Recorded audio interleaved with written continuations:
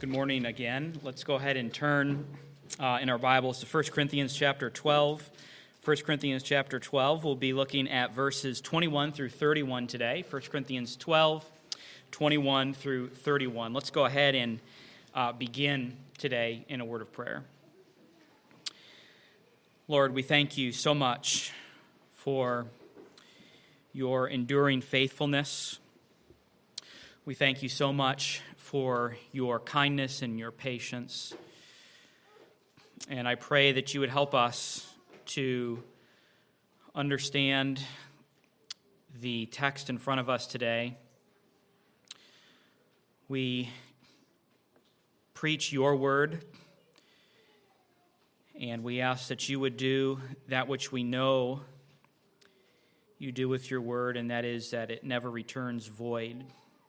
We thank you for the success of your written word, the Bible. We thank you for your sanctification and how you work in our hearts and drive us closer to Christ. And we pray that you might continue to do this work today. We pray in Jesus' name. Amen. The church in America today is really run in such a way as to distort, in many ways, the giftedness of the Holy Spirit. The church in America today has become, in many regards, a spectator sport. Church leaders and church members both make it this way.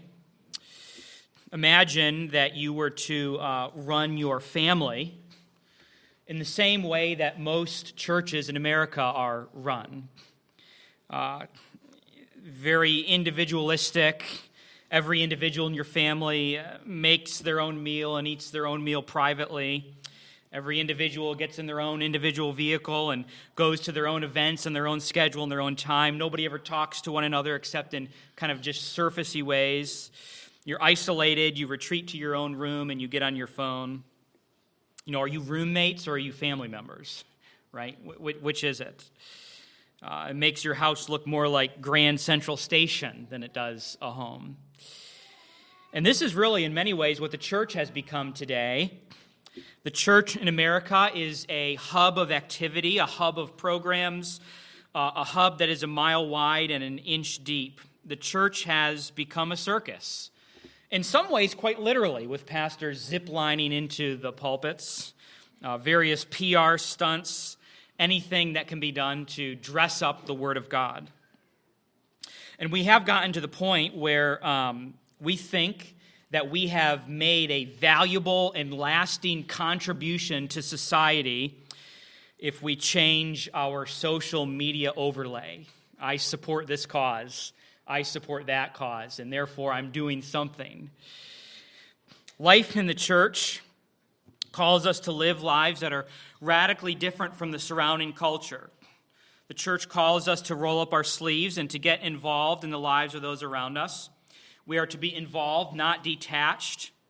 American culture, on the other hand, calls us to be detached, to be content with going to work, coming home, ordering groceries online, retreating to our rooms, and living a pretty insulated and isolated life. D. Martin Lloyd-Jones said this about present-day culture. He said, present-day religion far too often soothes the conscience instead of awakening it, and produces a sense of satisfaction and eternal safety rather than a sense of unworthiness and the likelihood of eternal damnation. And this really is what the church, broadly speaking, in America is doing. The church in America is soothing the conscience.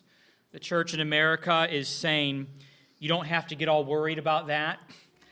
The church in America, tells us, come as you are and leave as you came. And this is what church here in our world looks like today. Today's passage in front of us is about spiritual gifts. And we've been looking at this passage or this section in 1 Corinthians for 2 weeks now. 1 Corinthians 12 through 14 is really an entire section on this topic of spiritual gifts. And so we're slowly working our way through this section. And today, what Paul is addressing is specifically, he's addressing individuals within the church who think that their giftedness is superior to other people. And specifically by saying, I have no need of you. I'm self-sufficient. And if you are one who believes that your giftedness is superior, or that you somehow are self-sufficient, or that you don't need some other parts of the body, you need the body. And this actually comes on the heels of the text that we saw 2 weeks ago, which was the opposite problem. And that problem was not saying that I have no need of you, but it was saying you have no need of me because my giftedness is inferior. And if that is your view, then you also need the body. Either way, you need the church. God has designed us to live in context of the local church. So let's go ahead and read this passage today and see what Scripture is teaching us. We're going to pick this up in verse 21 and go through the end of the chapter. The eye cannot say to the hand, I have no need of you, nor again the head to the feet, I have no need of you. On the contrary, the parts of the body that seem to be weaker are indispensable. And on those parts of the body that we think less honorable, we bestow the greater honor, and our unpresentable parts are treated with greater modesty, which our more presentable parts do not require. But God has so composed the body, giving greater honor to the part that lacked it, that there may be no division in the body, but that the members may have the same care for one another. If one member suffers, all suffer together. If one member is honored, all rejoice together. Now you are the body of Christ, and individually members of it. And God has appointed in the church first apostles, second prophets, third teachers, then miracles, then gifts of healing, helping, administrating, and various kinds of tongues. Are all apostles? Are all prophets? Are all teachers? Do all work miracles? Do all possess gifts of healing? Do all speak with tongues? Do all interpret? But earnestly desire the higher gifts, and I will show you a still more excellent way. We begin here in chapter 12 and verse 21 with a rather pointed visual image. He says, the eye cannot say to the hand, I have no need of you, nor again the head to the feet, I have no need of you. And of course, this represents the opposite side of what we saw 2 weeks ago. And we'll go back to jog our memory a little bit in verse 15. If the foot should say, because I am not a hand, I do not belong to the body, that would not make it any less a part of the body. That passage represents someone who thinks like this. Boy, I don't have the gift of X, discernment. I don't have the gift of discernment.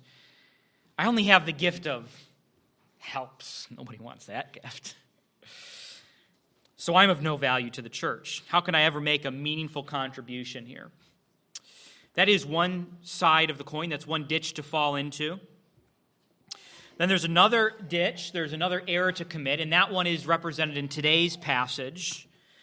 And that error is kind of represented by someone who might think this way.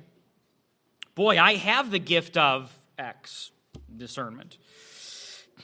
And I can't believe that we keep tolerating that nobody who only can stack chairs or whatever it might be. This person who only can do this particular thing. Our church, our church could thrive without that person. Our church doesn't need that individual.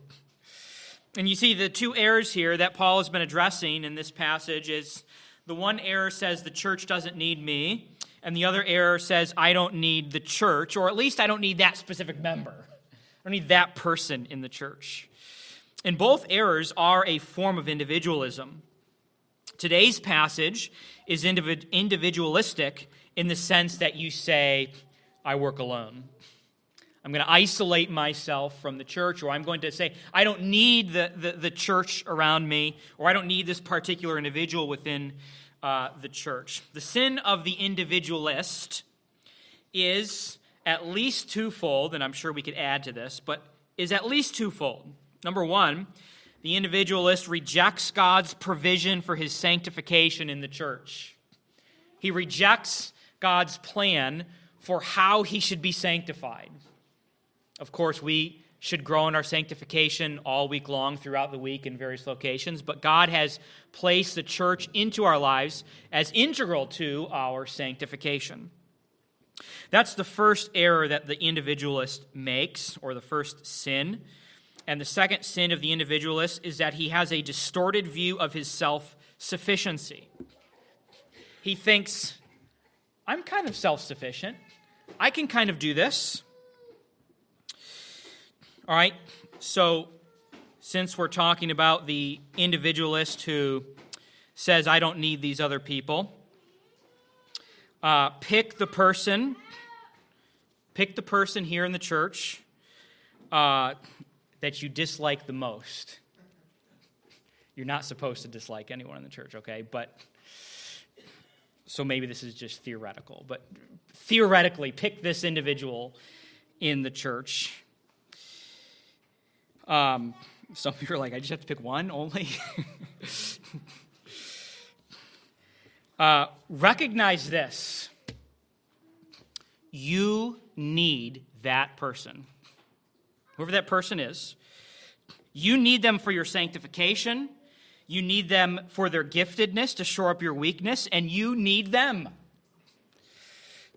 Remember, the eye cannot say to the hand, I have no need of you. And maybe a little point of application right now, and that is if you do have that particular view towards someone here in the church, maybe that's the person you need to invest in more than anyone else right now. Maybe that's the person that you need to go meet up with this week or whatever. Anybody can develop a relationship with people they like. God haters can do that. People who hate God can build friendships and relationships with people that they like and people that like them in return.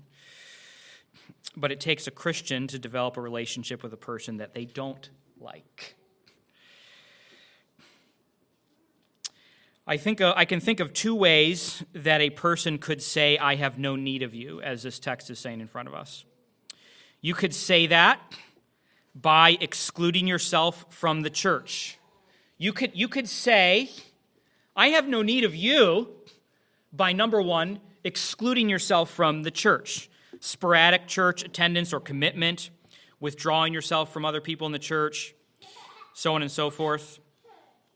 When you are acting that way, when you are aloof, when you simply date the church, when you are a spectator, when you don't move in, you are saying this through your actions, I don't need you.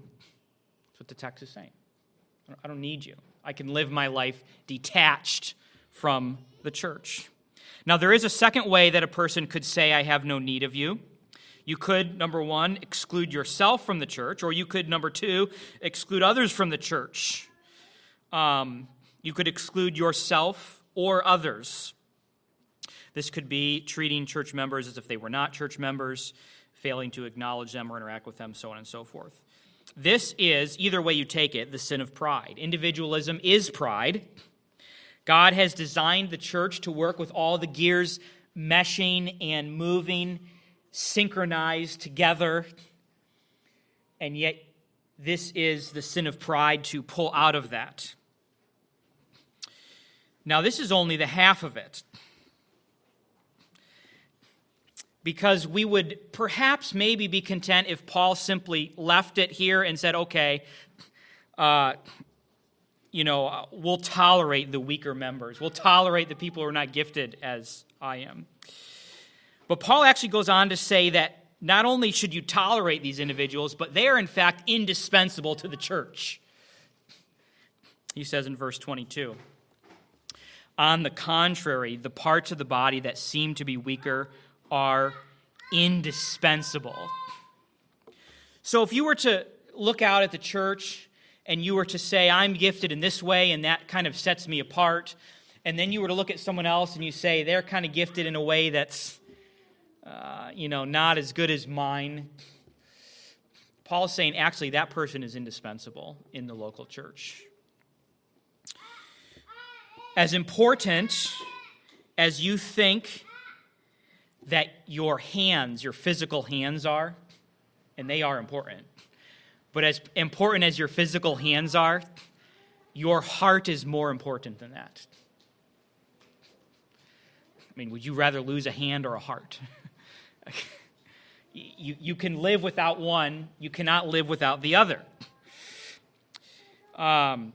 Your physical body knows this. This is why hikers on Mount Everest come back with dead fingers and toes. Your body prioritizes what's getting the heat.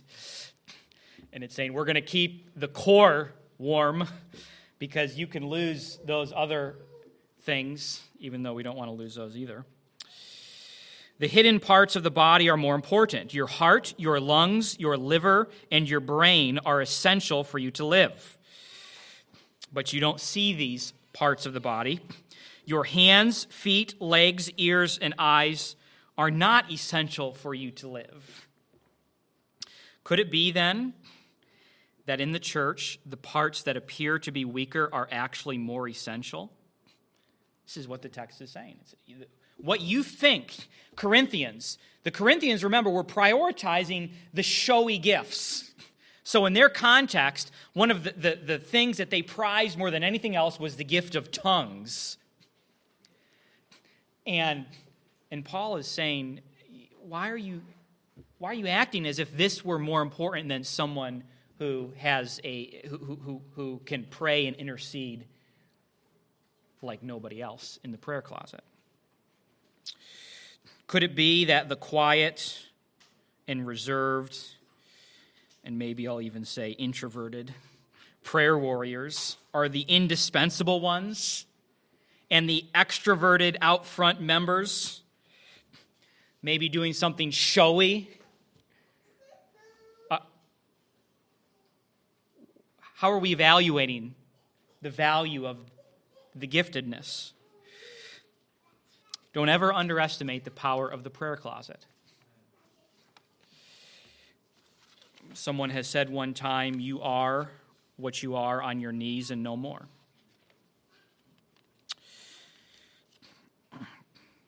So why would we say that that person is not as valuable as me because I have the out front showy thing? But not only this, the parts that we think less honorable get more honor. This is what the text says, verse 23. And on those parts of the body that we think less honorable, we bestow the greater honor. And our unpresentable parts are treated with greater modesty, which our more presentable parts do not require. But God has so composed the body, giving greater honor to the part that lacked it, that there may be no division in the body, but that the members may have the same care for one another. Now, Paul is talking about the physical body, and he is using it as a metaphor. Of course, we know this. He is talking about the physical body with hands and feet and eyes and ears, and he's comparing that to the church and saying in much the same way the church operates that way. One of you is a hand, and one of you is a foot, and one of you is an ear, and one of you is an eye, and because of this, we all need one another. And he says that there are less honorable and unpresentable parts of your body physically which require modesty. Now, Paul is obviously being very discreet here, and I will do the same and simply say that we understand his point. There are certain parts of the body that require modesty, that require being covered up,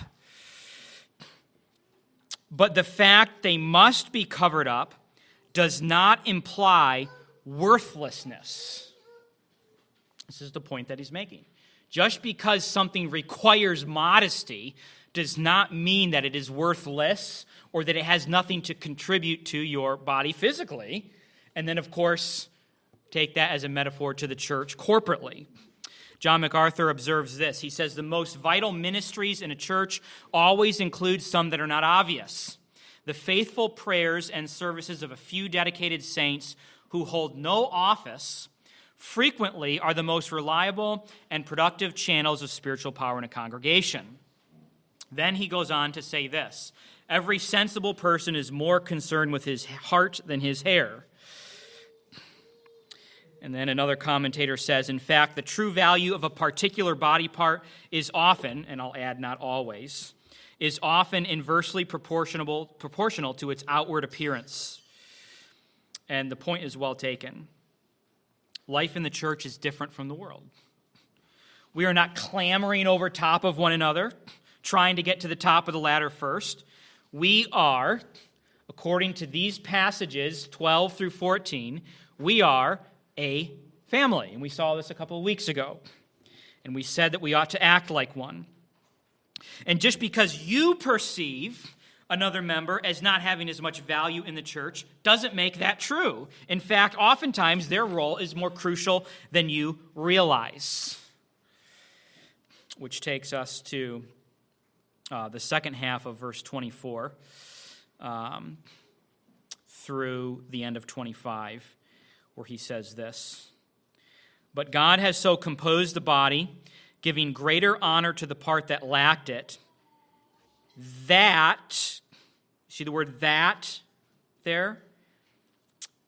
That there may be no division in the body. The reason that God has given greater honor to the part that lacks it is for a reason, and that reason is given in the text, and that reason is so that there would be unity and not division.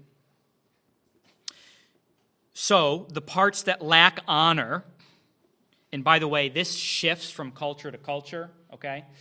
The culture perceives different gifts in the church as more valuable and less valuable, and every culture has its own ranking system, okay? So whatever that is, whatever that part is to you or to our culture, the parts that lack honor, those are the parts that God has given greater honor to. Those parts that may not be as interesting to you, those parts God gives more honor to. And he does it for a very specific reason, and the reason is what? That there may be no division in the body. What this means is that God honors the members of the church that you don't think are worth honoring. And he does that so there's no division. He does that so that we would care for one another. Because the temptation is what? What is your temptation and what is my temptation? The temptation is to violate verse 25 and live so that the members don't have the same care for one another. Anyone else tempted to do this? To not have the same care for one another in the body? If we were honest, human nature drives us to care for our own little club or our own clique, but God wants us to be whole church Christians. He wants us to love and serve every member. Well, you're not an ear, so I no value. What? He wants us to swallow our pride, to hate division, and to work out conflict instead of just running to the church next door. He wants us to be so committed and so dedicated to our local church that if someone, anyone, is hurting here, we are all hurting. If just one person in this church is hurting, physically or whatever, it is to grieve us. It is to cut the heart. And that's exactly what the next verse says. If one member suffers, all suffer together. If one member is honored, all rejoice together. Likewise, if anyone here at Crossview Church is honored, we all rejoice together. Chrysostom says this: the head is crowned and the whole man is honored. And that is true enough.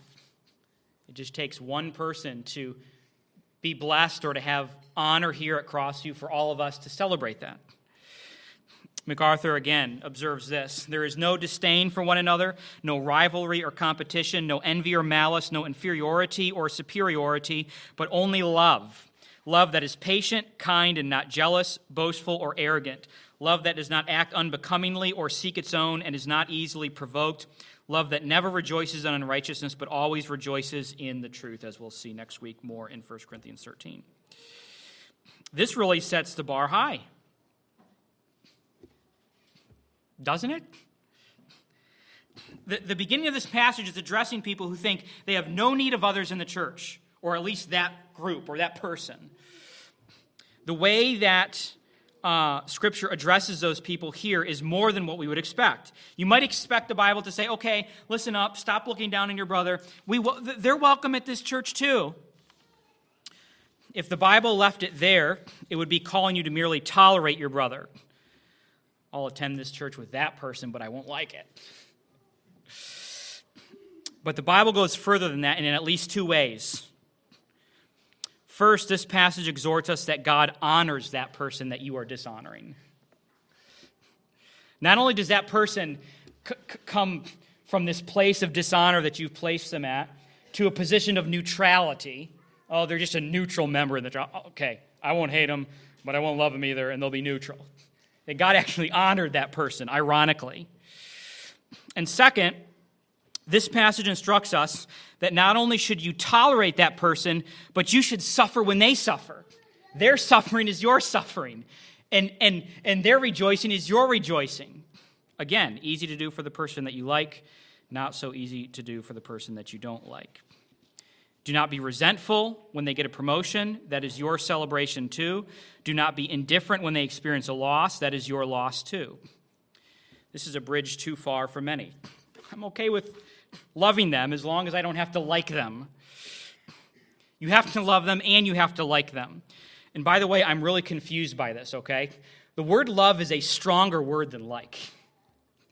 And I don't know where we have gone astray in our culture to somehow think the word like is stronger than love. I'll love them as long as I don't have to like them, okay? Loving someone is liking them plus more. So when the Bible says you have to love this person, you have to do more than liking them. Love in that context for us has somehow become I tolerate them, which I don't know how this has happened, but this is where we are.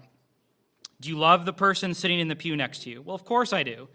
Do you like the person sitting in the pew next to you? Well, that's a different matter altogether. In Deuteronomy 7 and verse 7, God tells Israel that he set his love on you. It doesn't say he set his like on you. It says he set his love on you. If you love someone, then you like them plus more than that. Love is one of the strongest terms of affection that we could possibly express for someone else. And we are called to love our fellow church members so much that we are grieved when they are, and we celebrate when they do. We are not called to tolerate one another here. We are called to love one another here. If this is true, if we are called to suffer when they suffer and rejoice when they rejoice, then the corollary is also true. Don't rejoice when they suffer or suffer when they rejoice. I mean, it would be better for you to just be neutral, although you shouldn't be neutral. But it would be better for you to be neutral than to go to that extreme. Anyone ever done this before, by the way? Rejoiced when someone else suffers and suffer when someone else rejoices. Anyone? I have, okay? Like 2 of you have?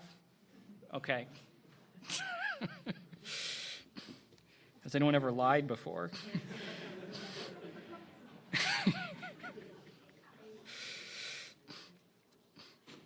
This is even worse than doing nothing at all.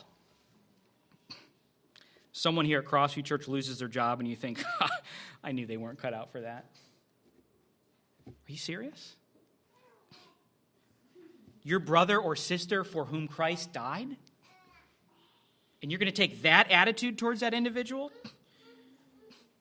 I mean, what does the verse say? If one member suffers, all suffer together. If one member is honored, all rejoice together. Put off your pride. Put it off. Swallow the pride and love the person sitting in the pew next to you. This leads us to recognize the diversity of spiritual gifts God has given to the church. He is saying, if one suffers, you all suffer. If one rejoices, you all rejoice. And now he says, let me just give you a sample of the diversity of giftedness in the church and remind you that you're not better than one person or because you have this gift or that gift. Beginning in verse 27, he says, now you are the body of Christ and individually members of it. And God has appointed in the church first apostles, second prophets, third teachers, then miracles and gifts of healing, helping, administrating, various kinds of tongues. Are all apostles? Are all prophets? Are all teachers? Do all work miracles? Do all possess gifts of healing? Do all speak with tongues? Do all interpret? But earnestly desire the higher gifts, and I will show you a still more excellent way. Now, first we note here in verse 27 a theme that we've seen in chapter 12, and that theme is one body and many members. Okay? We're not to view one to the exclusion of the other. We're not to be individualistic in the sense that we think, I don't need the body, and we're not to allow the church to erase the individuals within the church, and so on and so forth. And then we see a theme that we emphasized last time because it is here again, and this is actually the third time in chapter 12 that this specific theme is stated directly, and that is the word appointed. And God has appointed in the church. Okay, and what was the theme that we saw in the previous two times this came up? That God is doing the deciding. You're not doing the deciding. Like, the distribution of gifts that are here at Crossview Church is not because you signed up and God assigned that to you. Okay, God has appointed that to you. This is part of God's sovereignty, providence. So first, God has assigned apostles in the list here. These men were assigned by God at the beginning of the church and are no longer being assigned. They were authenticated through miraculous gifts. If you were an apostle, there were a couple of ways in which you were authenticated. And one of the ways that an apostle in the church was authenticated was their ability to do miraculous gifts. Okay? 2 Corinthians 12 and verse 12, the signs of a true apostle were performed among you with utmost patience, with signs and wonders and mighty works. Okay? This is what you had to do in order to demonstrate, one of the things, to demonstrate that you were an apostle. Apostles were given, and it says first, because they were gifted by God in the foundation building stage of the church. Apostles also needed to have witnessed the resurrected Christ, and they needed to be appointed by Christ himself directly. Now, I will say that this is an interesting observation here, that even Wayne Grudem, who is a continuist and not a cessationist, believes that the office of apostle has ended. And I'll give you a quote from him. He says, it seems that no apostles were appointed after Paul, and certainly, since no one today can meet the qualifications of having seen the risen Christ with his own eyes, there are no apostles today. So even Wayne Grudem himself, who would differ from us in a number of ways in this area on the spiritual gifts, he also acknowledges that this is one of the things that has ended. He was given first apostles, foundation. Now that the church has begun, that is not needed. Then we have teachers. They are gifted with explaining God's word. There is considerable amount of overlap between a teacher and a preacher. although they're not the same thing. I think there is a difference. Miracles is next. Those, again, I would say are temporary. Richard Baxter says this as well. He says the promise of the Holy Ghost was for perpetuity, to sanctify all believers, but the promise of the special gift of miracles was for a time, because it was for a special use, a temporary season, to demonstrate the validity of the New Testament and the apostles. Miracles, like apostles, were gifted to the church for a season. Gifts of healing is next. Again, something temporary. Let me just make an observation here that this does not mean that God does not perform miracles.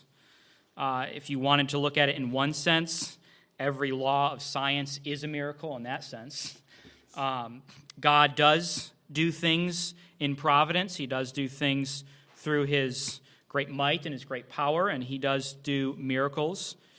We are saying that the gift of healing does not exist today, but again was for the building of the church and the foundations. Could you get cancer, and then God miraculously heals that cancer? Yes. But that's not what the text is saying. It's saying the gift of healing, which is something different. If anyone here in the church at Crossview has the gift of healing, I want to know why you've been holding out on us. Okay? Because I can point to some people who could use that. The gift of healing is a gift where a person could go up and just place their hands on someone and heal that person. And that is different from saying that God can perform a healing or a miracle. Next is helps. This is a kind of general and generic. There's not a lot of specific details given here. It could really cover a large range of things. It can cover something as simple as stacking the chairs, and I don't want to make light of that because the church needs that. Okay, but those kinds of things would be helps. Administration, bringing organization to the church. Tongues, speaking a language that you've never studied before, which again I would say is foundational, and we will see more of this in 1 Corinthians 13. We did see a little bit of it a couple weeks ago in terms of the temporary nature of this gift. And by the way, I'll reiterate this again, the gift of tongues in the New Testament is not speaking gibberish, okay? You can go to school today to learn how to speak gibberish. There are people who teach you how to speak in tongues. And there's some kind of a method to this of picking words that rhyme with one another, and I don't understand it, and it's gibberish, okay? The gift of tongues in the New Testament was speaking a language, like if you had never studied German before, and you went over to Germany, you could suddenly start speaking German. And that is the gift of tongues in the New Testament. Then he asks rhetorically here whether everyone has these gifts. And the way that the Greek is constructed, it expects a negative answer, no. Does everyone have this? Does everyone have this? Does everyone have this? No. They don't. And what is the point of this? The point is saying, you don't have all the gifts. Nobody has all the gifts. And so what do you need? You need one another. And then he concludes with verse 31, and he says, but earnestly desire the higher gifts, and I will show you a still more excellent way. What does he mean when he says, earnestly desire the higher gifts? I don't know. Does this feel a little like what's going on here? Paul, you just got done telling us. You just finished telling us that you're not to look down on this person because they're not gifted in this way, and so on and so forth, and there shouldn't be competition between the spiritual gifts, and by the way, desire the higher ones. It seems counterintuitive because he just rebuked them for playing favoritism with their gifts. It sounds like he's saying, and I'm going to say sounds like, if you read this quickly. It sounds like he's saying, stop thinking that some gifts are more important or needful than others. And by the way, desire the more important and needful gifts. What's going on here? There's actually a handful of ways in which pastors and commentators and Christians have understood this. Some understand this to be more of an observation than a command, even though it is an imperative verb. So, in other words, it's an indicative with a little bit of a rebuke. Instead of saying, but earnestly desire the higher gifts, he's saying, you guys are just desiring the higher gifts. Stop it. That kind of a gist to it. MacArthur thinks that's the case, actually.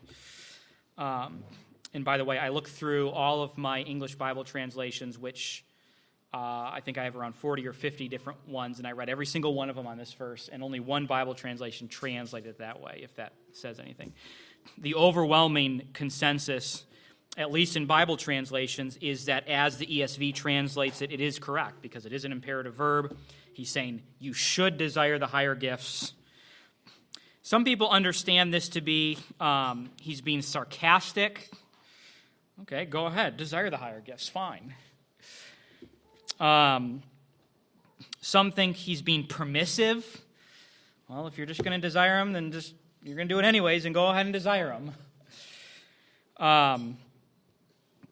I don't think any of these, there doesn't seem to be anything contextually that would cause us to interpret those things out of the ordinary like that.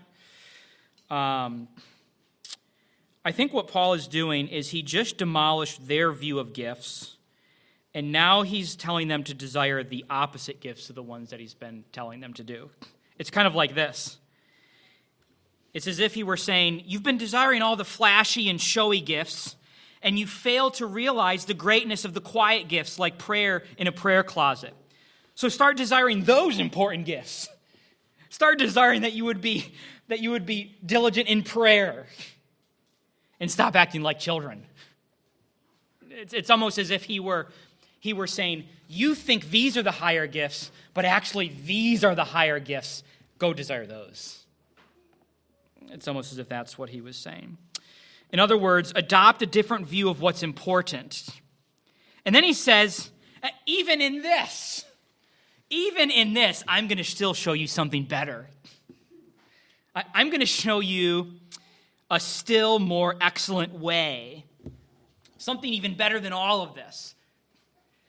Something better than this rat race of trying to say, I'm better than you because I have this gift, and you're worse than me because you have that gift. What is that more excellent way? Oh, that's chapter 13. 1 Corinthians 13. You guys know what 1 Corinthians 13 is, right? Okay? It has been called the love chapter. It tells us what love is. And remember that chapter 13 is in the middle of the section on spiritual gifts, in context. And so what is this more excellent way? Well, for that, we're going to have to wait until next week, because we're going to start into 1 Corinthians 13 and see how he describes love in the context of the church. So where do we go from here? Well, for starters, we're to live like a family. That much we know. We're not to engage in competition with one another and say, I'm gifted in this flashy, showy way, and so therefore I'm better than you. And in light of this, I have 3 points of application today. The first point of application is that we are to reject individualism and be committed to involvement in the local church. This whole section in chapter 12 has been hitting on this point again and again and again. It is rebuking the individual who thinks that either the church doesn't need them or they don't need the church. So the exhortation is to kind of lean in to one another. That's application number 1. Number 2, do not look at other church members as inferior to yourself. Don't walk around with your nose in the air. and think that you are somehow better than them. And then the final point of application is love other church members to the point, or love other church members so much that you suffer when they do, and you rejoice when they do. Don't do the opposite of that. Don't rejoice when they suffer and suffer when they rejoice. And don't even go a step above that and just be neutral. Actually be cut to the heart when they're cut to the heart. Let their grief be your grief. Let their rejoicing be your rejoicing. This has been some instruction in the New Testament on how we are to live in the local church. We are to not be like the world, we are to be like the church. And if you are not in the church, and by that I mean you are not in Christ, then repent and believe in the gospel. This is different than the world. This is different than their relationships and their fellowships and all of that. This is the church, the body of Christ. And of course, as always, I would be happy to talk with you more about how you might know Christ. Let's close in a word of prayer. Thank you, God, for your grace, love, your mercy, your kindness. Help us now to love you more, to love and be committed to the church. We pray in Christ's name. Amen.